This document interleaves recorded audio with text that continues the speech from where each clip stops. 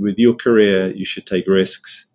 And if it doesn't work out, it's not the end of the world, and you can go and do something else. So take risks. I think volunteer for the non-obvious. And I promise you, 99 out of 100 times, they'll be more rewarding. You'll learn more than you would have done in, let's say, the traditional path that you may find yourself on.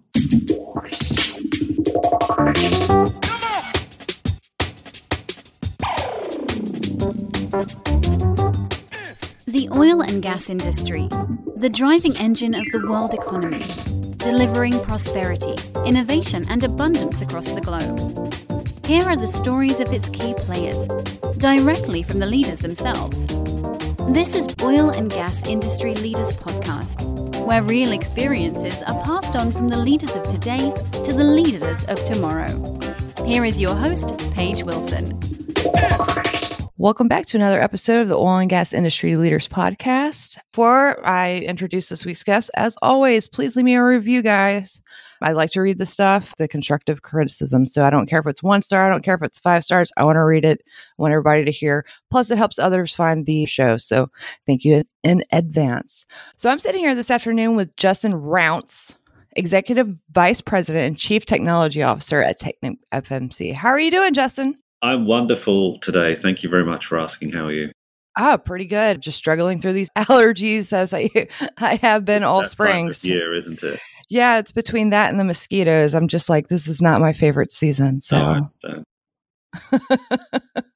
well, Justin, let's talk about how you got started in the oil and gas industry. It's a great question. It's a long story. I'll try to make it brief as I can, but quite honestly, it was something that I fell into by chance. I happened to grow up close to the sea in the southeast part of the UK, and it was one of the 2 or 3 hubs for oil and gas in the UK. Happened to be one of the southern North Sea gas hubs, so Great Yarmouth, Lowestoft, that area. So I grew up in that part of the country, had no idea what the industry was about, had no interest in the industry actually. But when I graduated, it was kind of in the 1980s, mid-Thatcher era. And if anybody who's seen the movie Billy Elliot would remember the coal miners' strike, it was at a time in the UK when there was a lot of tension between the government led by Margaret Thatcher and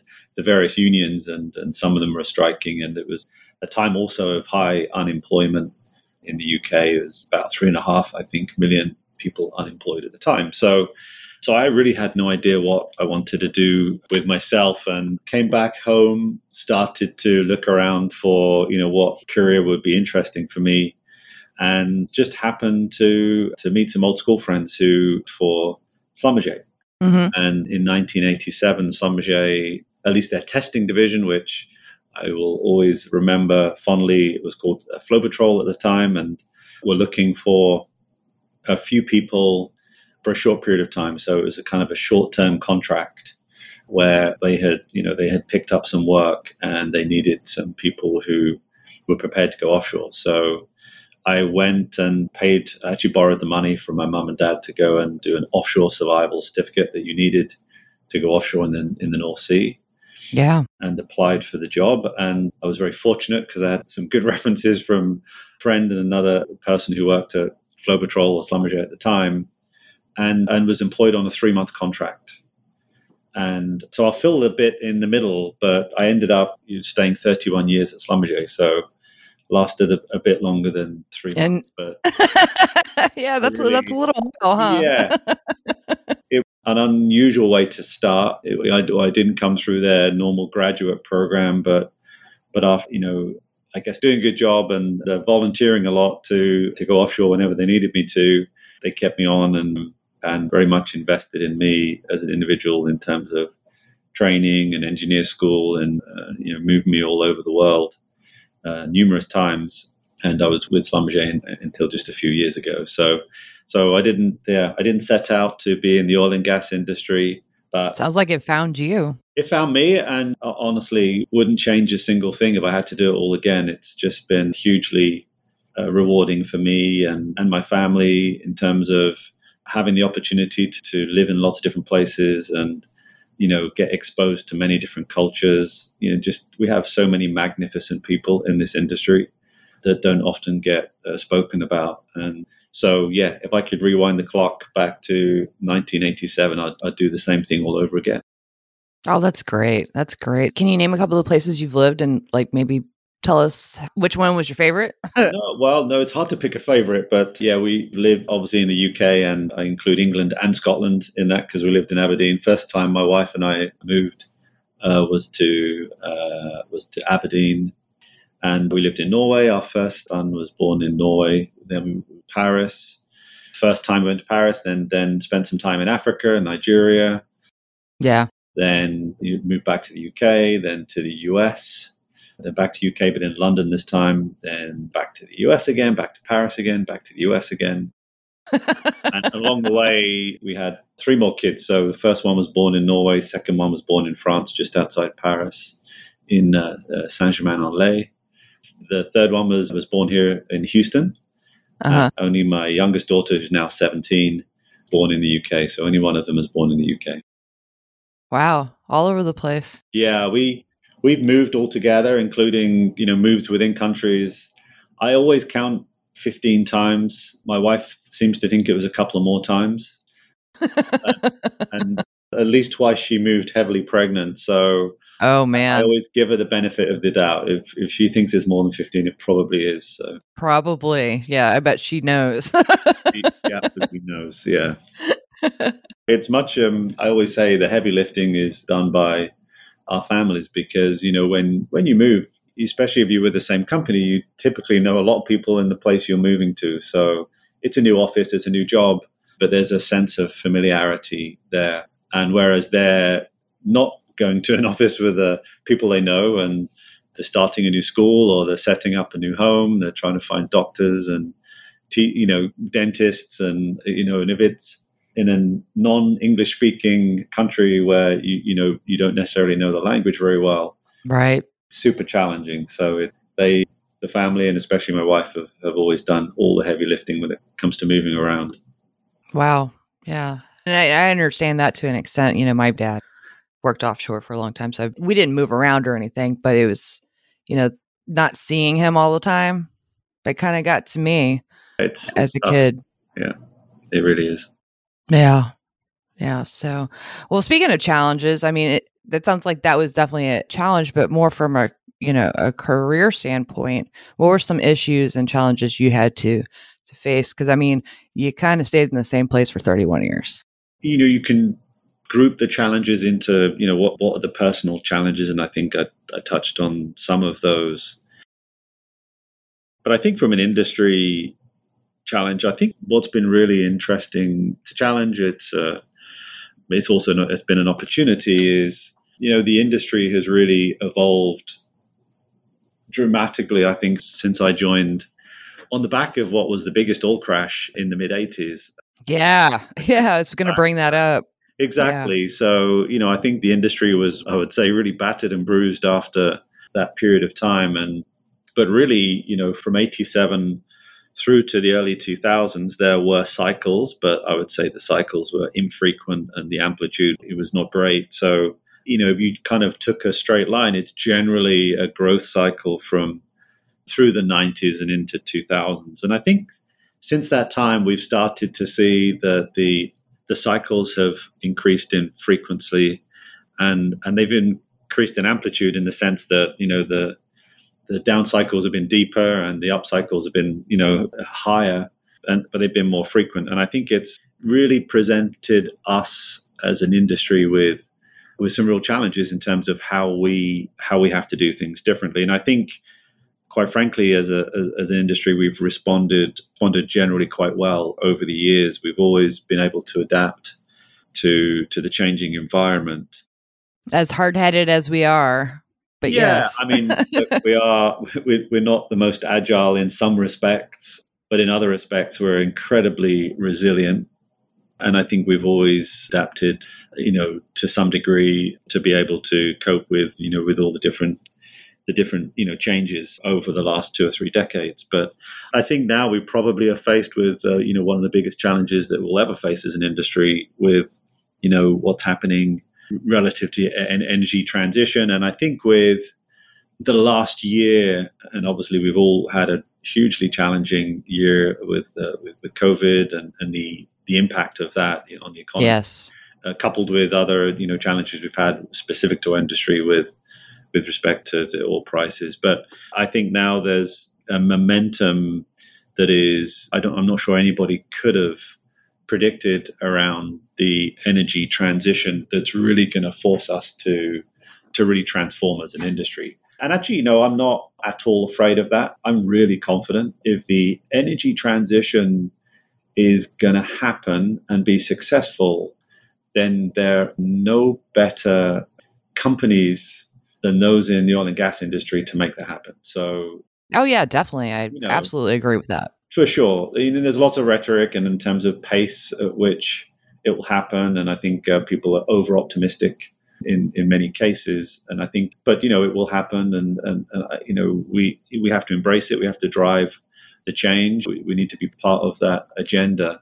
And I'm really confident that we'll play a pivotal role, which will ensure that the traditional oil and gas business is sustainable, has at least a medium-term future, notwithstanding things that we have to do in order to reduce the impact of the industry from a carbon intensity perspective, but also that will be the industries and the companies that will really drive the energy transition for the long term. So I'm very optimistic actually about what we can do and the role we can play going forward.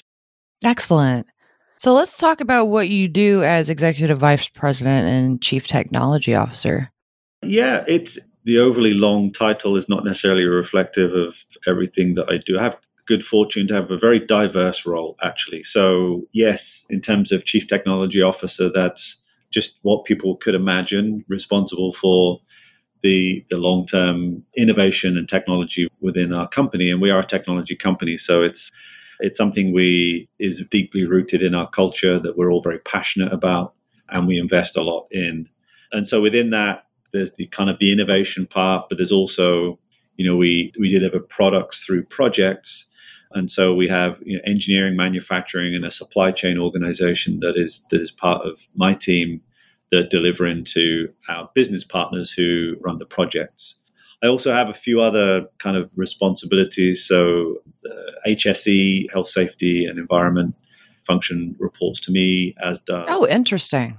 I have the IT organization, I have digital, and I also have corporate development, which includes the kind of the long-term strategy and thinking of the company, along with mergers and acquisitions. And so that's an odd mix, but yeah, it's a very odd mix. I've never heard that before. Well, I guess because one great benefit with being around a long time is I've done lots of different jobs, and I was fortunate to work for a company that really challenged you in different roles, not only different geographies, but in different roles. So I've run mergers and acquisitions for a big company, and been heavily involved in engineering, manufacturing, and then on the flip side, strategy and operations and line management. So none of the functions that fall under my umbrella really are new to me. It's roles that I've done in the past, and so it sort of makes sense in a way. Although sometimes you wear a lot of hats. You wear a lot of hats, and sometimes one will kind of dominate a little more than others. And obviously, as a company, we've been very active in terms of the M&A space with the spin out of a downstream business to form a new company, which was Technip Energies, and so I led that process. So that took a lot of my time, but again, I'm very fortunate to have a fantastic team, so that if I do end up having to dedicate more time to one thing or something else, things just continue as you would expect. And so the spin-off of Technip Energies did certainly take a lot of my time over the last 18 months. But the rest of the team, whether it be engineering, manufacturing, or HSE, has always done a stellar job. So it allows me to have a diversity of role, and that really, I get very stimulated by that, because I was going to say, you can't get bored. There's no way. You definitely can't get bored, and intellectually, it's very stimulating and challenging, which I really enjoy. So I'm not complaining. If I didn't have the diversity of responsibilities, I probably would be complaining, because I do very much enjoy the diversity of the role. That's awesome. So if you had a piece of advice to give our audience, what would it be? I guess that depends who I would be talking to. Let me assume if it's somebody, let's say, joining the industry or joining a company, and I have kids, as I said, 4 kids between the ages of 17 and 25. So they get lots of free advice from me all the time, whether or not. So dad advice, yeah. Yeah, dad advice, and I'm sure 90% goes in one ear and out of the other one. But if they retain 10%, that's probably more than I did. So that would be great. I think it just in general, for people who are starting out in their careers, whether it's in our industry or others, hopefully in our industry, I always try to give the same advice. And the fact that, as we just talked about, I have lots of different responsibilities in Technip FMC is because I had a lot of diversity within my career, and that doesn't come by chance. So obviously you have to be given an opportunity, but the other thing is you have to be really prepared to tread a path that is not necessarily obvious. And so, a lot of my peers in my younger career, were very focused on line management. You've got to get in line management and take, the next level up and the next level up and the next level up. And it was kind of an obvious, I would say, ladder within a line management function.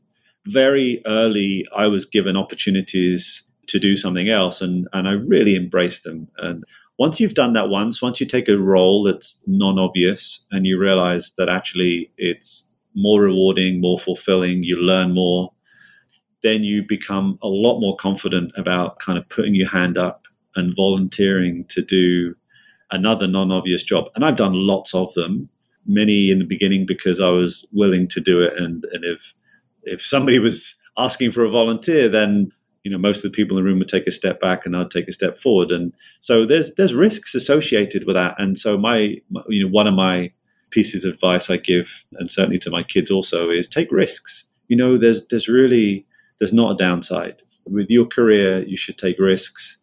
And if it doesn't work out, it's not the end of the world, and you can go and do something else. So take risks. I think volunteer for the non-obvious. And I promise you, 99 out of 100 times, they'll be more rewarding. You'll learn more than you would have done in, let's say, the traditional path that you may find yourself on. Personally, they'll be more fulfilling. You may get to travel a bit more. And so I've done a lot of that. And as time goes on and get recognized for being, firstly, flexible, but also adaptable, then you get more of those opportunities. And so it becomes a little bit self-fulfilling. So very fortunate to have started my career somewhere that does offer, diversity of opportunity, but also you have to embrace it. And I think it's exactly the same characteristics and attributes here at Technip FMC. We really give people the opportunity to have a varied career.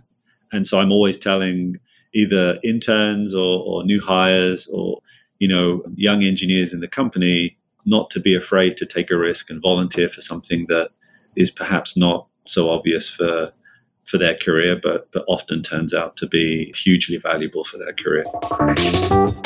Hey, it's Mark LaCour, Editor-in-Chief here at OGGN. Just a quick interruption to share a few things that are going on in October. We have not one, but 2 industry mixers this month, one on October 7th and one on October 21st. Just check out our social. They're always great events, and the money that you help us raise goes to fight human sex trafficking, and you get to network with oil and gas executives. We have a new show that just came out, Energy Transition Podcast. Also, remember, we have 14 other podcasts for your listening pleasure. And then the end of this year, we'll be full media partners for the 23rd World Petroleum Congress, December 5th through 9th. The World Petroleum Congress has not been in Houston over 30 years, so make sure you put space in your calendar to come check us out. And then finally, join the OGGN Street Team on LinkedIn. It's our all-volunteer group that's really going places. I'll see you again next month. Very good. Very good. And not only that, you don't want to regret not doing something too, right? Yeah, there's, just no value in regretting a decision. And I'm trying to, since you say that, I'm thinking back now and say, was there any decisions that I regretted? And I really don't know that there were. I mean, you always look back and think, oh, maybe I'd have done that a little bit differently if I could rewind the clock. But broadly speaking, yeah, I've not regretted anything. And I think that, the test of that is if you had the opportunity to go back, would you do things differently? And I absolutely wouldn't. Very good. Very good. So what book influenced you the most and why? I think it would be hard to pick one book, so I'm going to have to think about. I have to say my philosophy in book reading has changed a lot in the last 10 years. And it used to be that I would read, early in my career, I was reading engineering books and, fundamentals of petroleum engineering and that stuff. And all the goodies. Super techie and nerdy stuff. Then, when you come out of the field and you start to get into management, I read lots of management books and, then was involved in mergers and acquisitions. You read lots of books that kind of help you understand different transaction types and deals and lots of case studies. And so, but I used to read, lots and lots and lots of business books, and I've traveled a lot. I've always traveled a lot in my career. And so my, the ability to be able to access good reading when you're traveling, I think is not only invaluable, but it's actually a lifesaver. You obviously have lots of dead time. And so I'd always, have 2 or 3 books in my bag. And, thank goodness for the invention of, book readers and Kindles and iPads, because you could all of a sudden have, 100 or 200 books in one device. So I used to read lots of business books, but I would say probably, 7 or 8 years ago, I started to pivot to non-business books simply because I found that, they became a little bit repetitive, even though the themes were different. Perhaps the narrative was different. The takeaways were similar. And I think it's probably a gross statement in terms of, saying all business books pretty much are the same these days, but they're not. But my interest in them kind of started to waver, and I wasn't getting so much from them. So I started to read other things, short stories, fictional, sometimes non-fictional and fictional, but not business related books. And I've really enjoyed those. I've always tried as much as possible to use both sides of the brain, the analytical and the creative part. And I love art and music. And so I try to challenge the right brain. And I think actually, reading fictional books really help kind of transport you a little bit to a different mindset. It certainly helps you take your mind off work sometimes. Yeah. So I found myself getting into series books where an author would have a character and would, there'll be 10 or 15 books on a particular character, and some crime related books. I was kind of interested in reading lots of those. So I read all the Jack Reacher books until I got totally, Jack Reacher, and the movies, quite frankly, never came close to as good. Oh, I know. And then Harry Bosch was another series of books I was reading. And but I also read books about things I don't know about, right? And about countries. And I'm just trying to answer your question here. But I think one of my favorite books probably of the last 5 years was a book that was written by Walter Isaacson on Leonardo da Vinci. It's a big book, and he's a fantastic writer, firstly, and to write a biography on, a person who obviously passed hundreds of years ago. But well, he's such an interesting fellow. He is Isaacson is just a phenomenal researcher. And what I love about the topic is, it's an individual that really exercised both sides of their mind. They were just a phenomenal artist, but also an inventor and a scientist and an engineer. And, so it was a really great book to read, because I think Isaacson did a really good job kind of toggling between the left and right brain of Leonardo da Vinci from his art to, everything, all of his pursuits around understanding science and nature. And so it's a really good book. He also wrote a couple of other really good books on, I think, Einstein, and who else? He wrote another book on, It'll Come to Me. Yeah. Steve Jobs, of course. Yeah. So. Oh, yeah. Okay. Yeah. Familiar. Okay. Very good writer, and his style is great, and he's just really a great researcher into tremendous detail and richness. So So that's a good book if you really want. It's a big one, so if you want something that Well, I takes saw a the while. Steve Jobs one. That was a big one too. So I'm already kind of prepared. All right. Well, so what's your most used business tool? I mean, you're a CTO, so I'm really anticipating your answer. No pressure.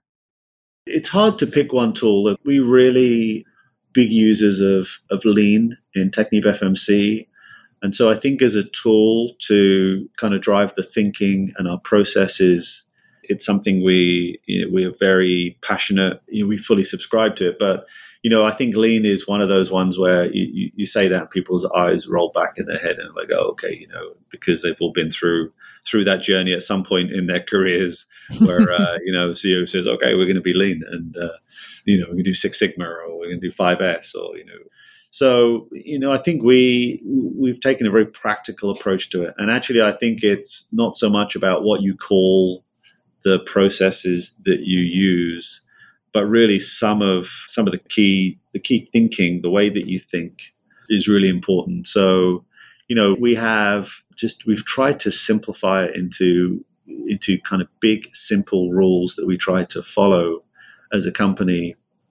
And I think if people were to kind of firstly, don't try to manage from your office.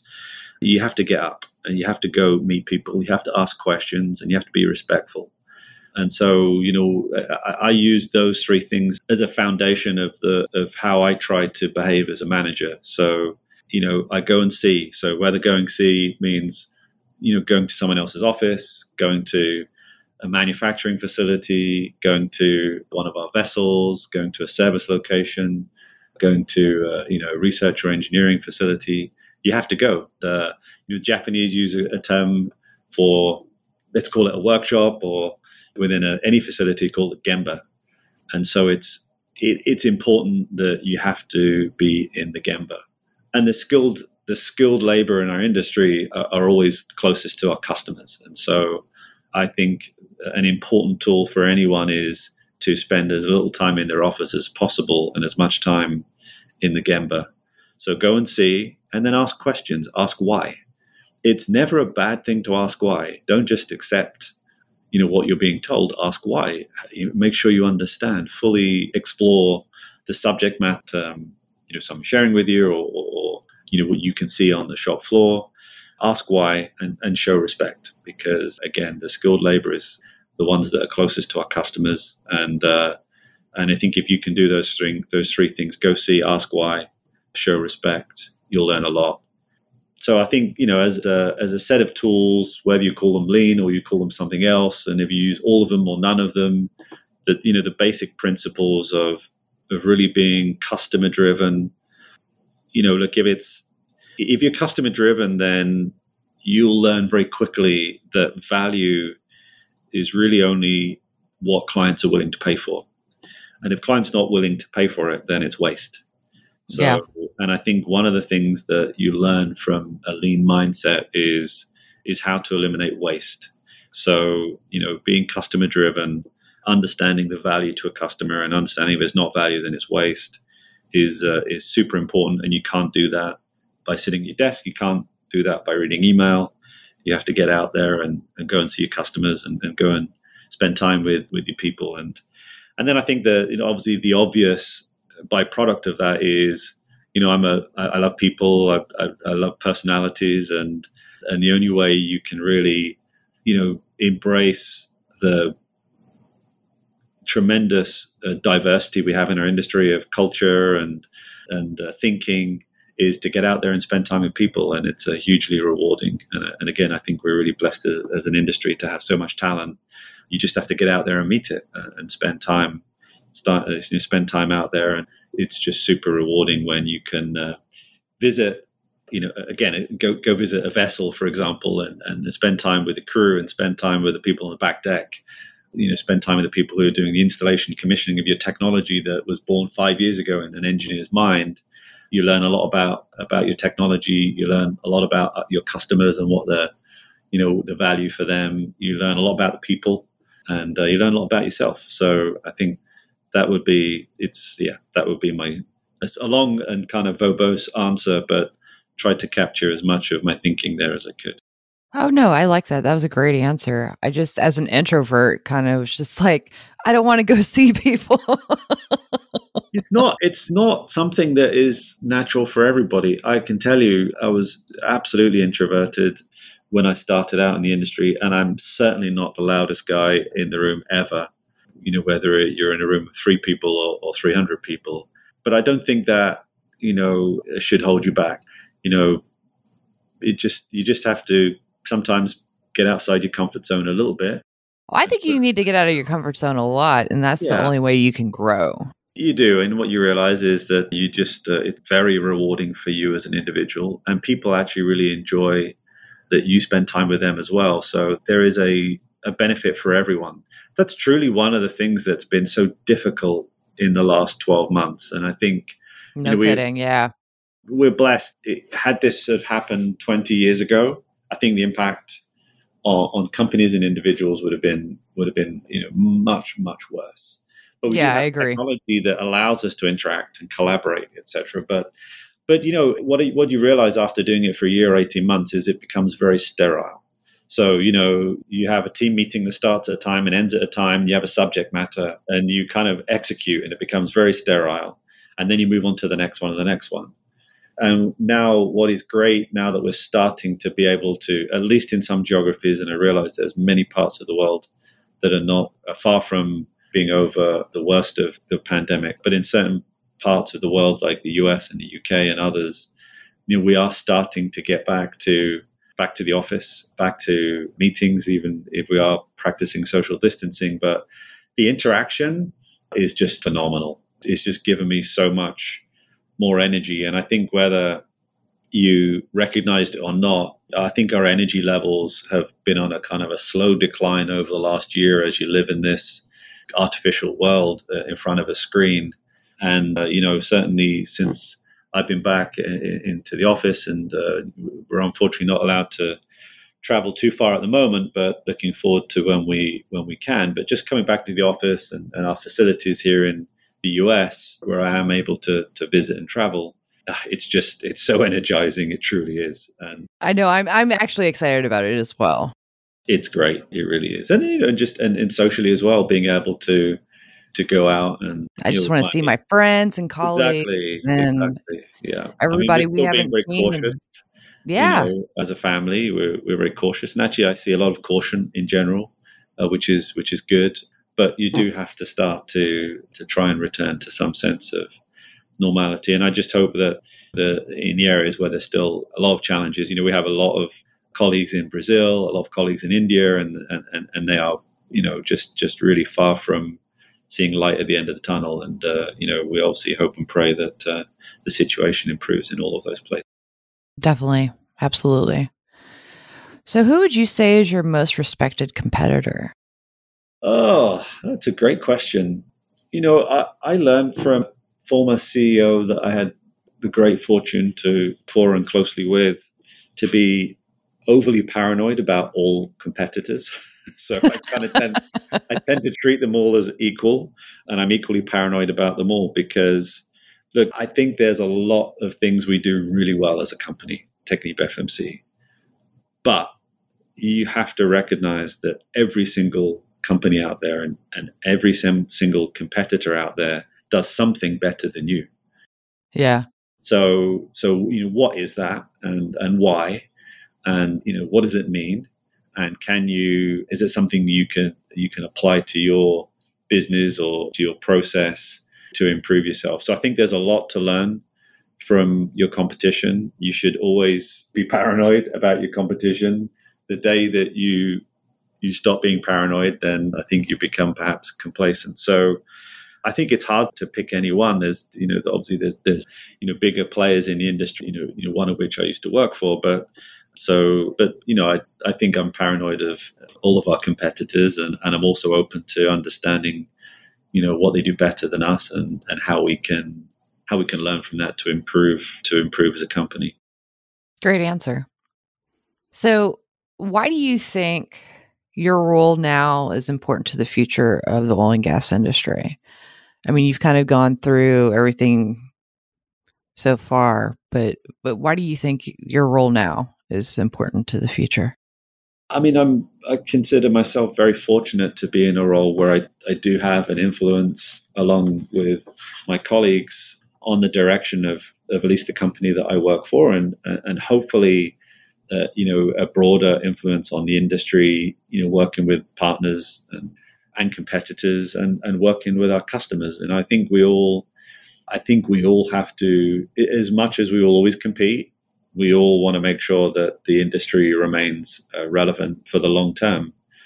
And I truly believe that. And I feel passionately that, as I said earlier on, we have a really important role to play. So, I'm, again, being in the position I am, I'm able to make sure that, at least for TechnipFMC, that we're putting the building blocks in place to make sure that, in our traditional business, we're working hard to reduce carbon intensity to make it as carbon neutral as possible, and eventually carbon neutral if that's achievable.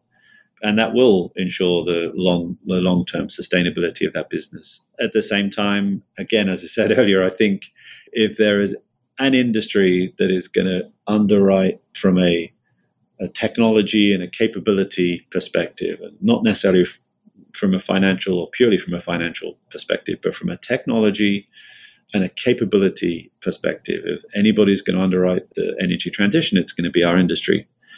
And so we spend a lot of time thinking about that. We do have a new energies business that is an emerging business that is kind of incubating within my organization. And, my goal is that grow and eventually will become, a large business in its own right. So, as I'm sure that many others are in the industry are doing also, certainly our customers and many of our competitors. So, my job is to make sure that many decades after I retire, the TechnipFMC remains in a leadership position as a technology company and supports others in the industry to make sure that our industry remains relevant for another 100 years. Perfect. So do you have a favorite podcast? Of course, I'm going to say this is my favorite podcast, but I listen to podcasts every day, in fact, and I drive to and from work. So some of them are kind of industry related like this, like this podcast, and some others within your organization. But I have to say the majority of my podcasts tend to be either motorsport related, because I love motorsports and cars. And I'm also a massive fan of golf. So I listen to a few podcasts that are kind of related to golf. So I would say 80% of them are either motorsport or cars and golf related, and maybe 20% oil and gas related or industry related. So, yeah. But, my son was telling me the other day that he subscribed at Christmas to an audiobook streaming service. I won't name which one, and so he was trying to encourage me to listen to audiobooks. So I'm thinking about that, and I might give that a try. I haven't fully exhausted the podcasts yet, particularly around racing and golf. I think there's still more to be done there, but at some point, I think I might start to try some of the audiobooks on my commute. Perfect. And for everyone that doesn't know, TechnipFMC is a sponsor of the Oil and Gas Onshore podcast with Justin Gaucher. So check that out too. Also, we have 2 new shows out. Have the Energy Scale-Ups with Jose Solis, and then we have the Journey to the Energy C-Suite with Ryan Sanford. So guys, check it out. We're up to I think 19 podcasts now within OGGN. Appreciate everybody listening and continuing to stick around while I'm changing sponsors right now. So, that's how that works. Yeah, I understand how it works. Yeah. All right. So thank you so much for joining me, Justin. The conversation has been excellent. If people want to reach out to you and or get to know more about TechnipFMC, how might they go about doing that? I guess LinkedIn, I have to profess, I don't check in on LinkedIn probably as much as I should do, but if you did... Oh, you and me both. You and me both. You're fine there. I'll get to it eventually, it might be a few weeks, and if people are like, I pinged you on LinkedIn and you didn't reply, I'm like, I probably haven't looked at it for a month. So, so that's normally the best way, or I guess you could probably go to the TechnipFMC website and you'll find me on there as well. So. And of course, we'll include links for everyone to just click on. So, all right. Well, that concludes this episode. So just remember, it's up to you to open the next door. Tune in next week for another intriguing episode of Oil and Gas Industry Leaders Podcast, a production of the Oil and Gas Global Network. Learn more at oilandgasindustryleaders.com.